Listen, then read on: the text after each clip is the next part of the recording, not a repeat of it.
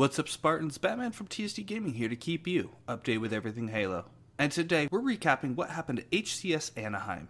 But before we get started, please subscribe for more Halo content.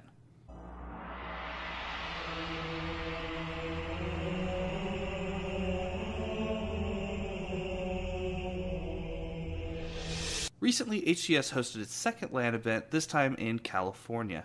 The last major event was in Raleigh in December, where Cloud9 took first place. This event was much smaller than the last one, with only 16 teams competing. The tournament was set up in a double elimination bracket, and here are the results. In 13th through 16th placements, we have Torrent, Space Station Gaming, Gamers First, and Complexity Gaming. Each of these teams took home $2,100 and 2,700 HCS points for the season. In 9th through 12th placements, we have UYU, Esports Arena Red, Oxygen Esports, and Fnatic, and each of those teams took home $3,000 and 3,300 HCS points. Now we can look into these top 8 teams a little bit closer. In 7th/8th, we have FaZe Clan and XSET. FaZe placed 3rd at Raleigh, so they certainly had a more difficult time, whereas XSET really impressed me, having only made it into the top 24 teams at Raleigh. They fought hard to secure the way to the top 8 this time. Both of these teams took home $3,600 and 4,200 HCS points.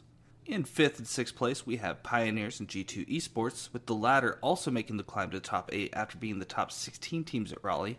Pioneers placed exactly the same as they did in Raleigh, and are sure to be looking to break into the top 4 with the next LAN event. In 4th place, we have Sentinels, in the same place they were in Raleigh, although they did have Formal filling in for Royal2 due to his suspension for geofiltering. While the return of Royal2 didn't change their placement, he definitely came back swinging for the fences, making some unbelievable plays, helping the Sentinels take home $9,360 and 5,000 HCS points.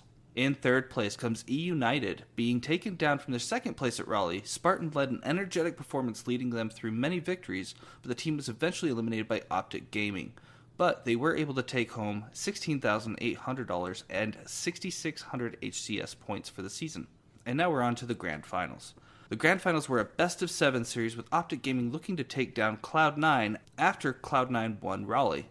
Optic Gaming came into the event having made it to the top 6 at Raleigh, and ended up losing in the first series, with the score being 4-2 in favor of Cloud9.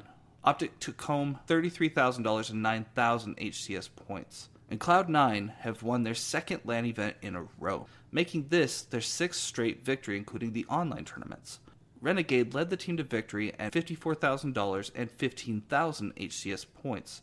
The next LAN event is in Kansas City in May. Who do you think will win? Let us know in the comments down below. Will Cloud9 defend their growing streak? Or, if not, who will dethrone Cloud9?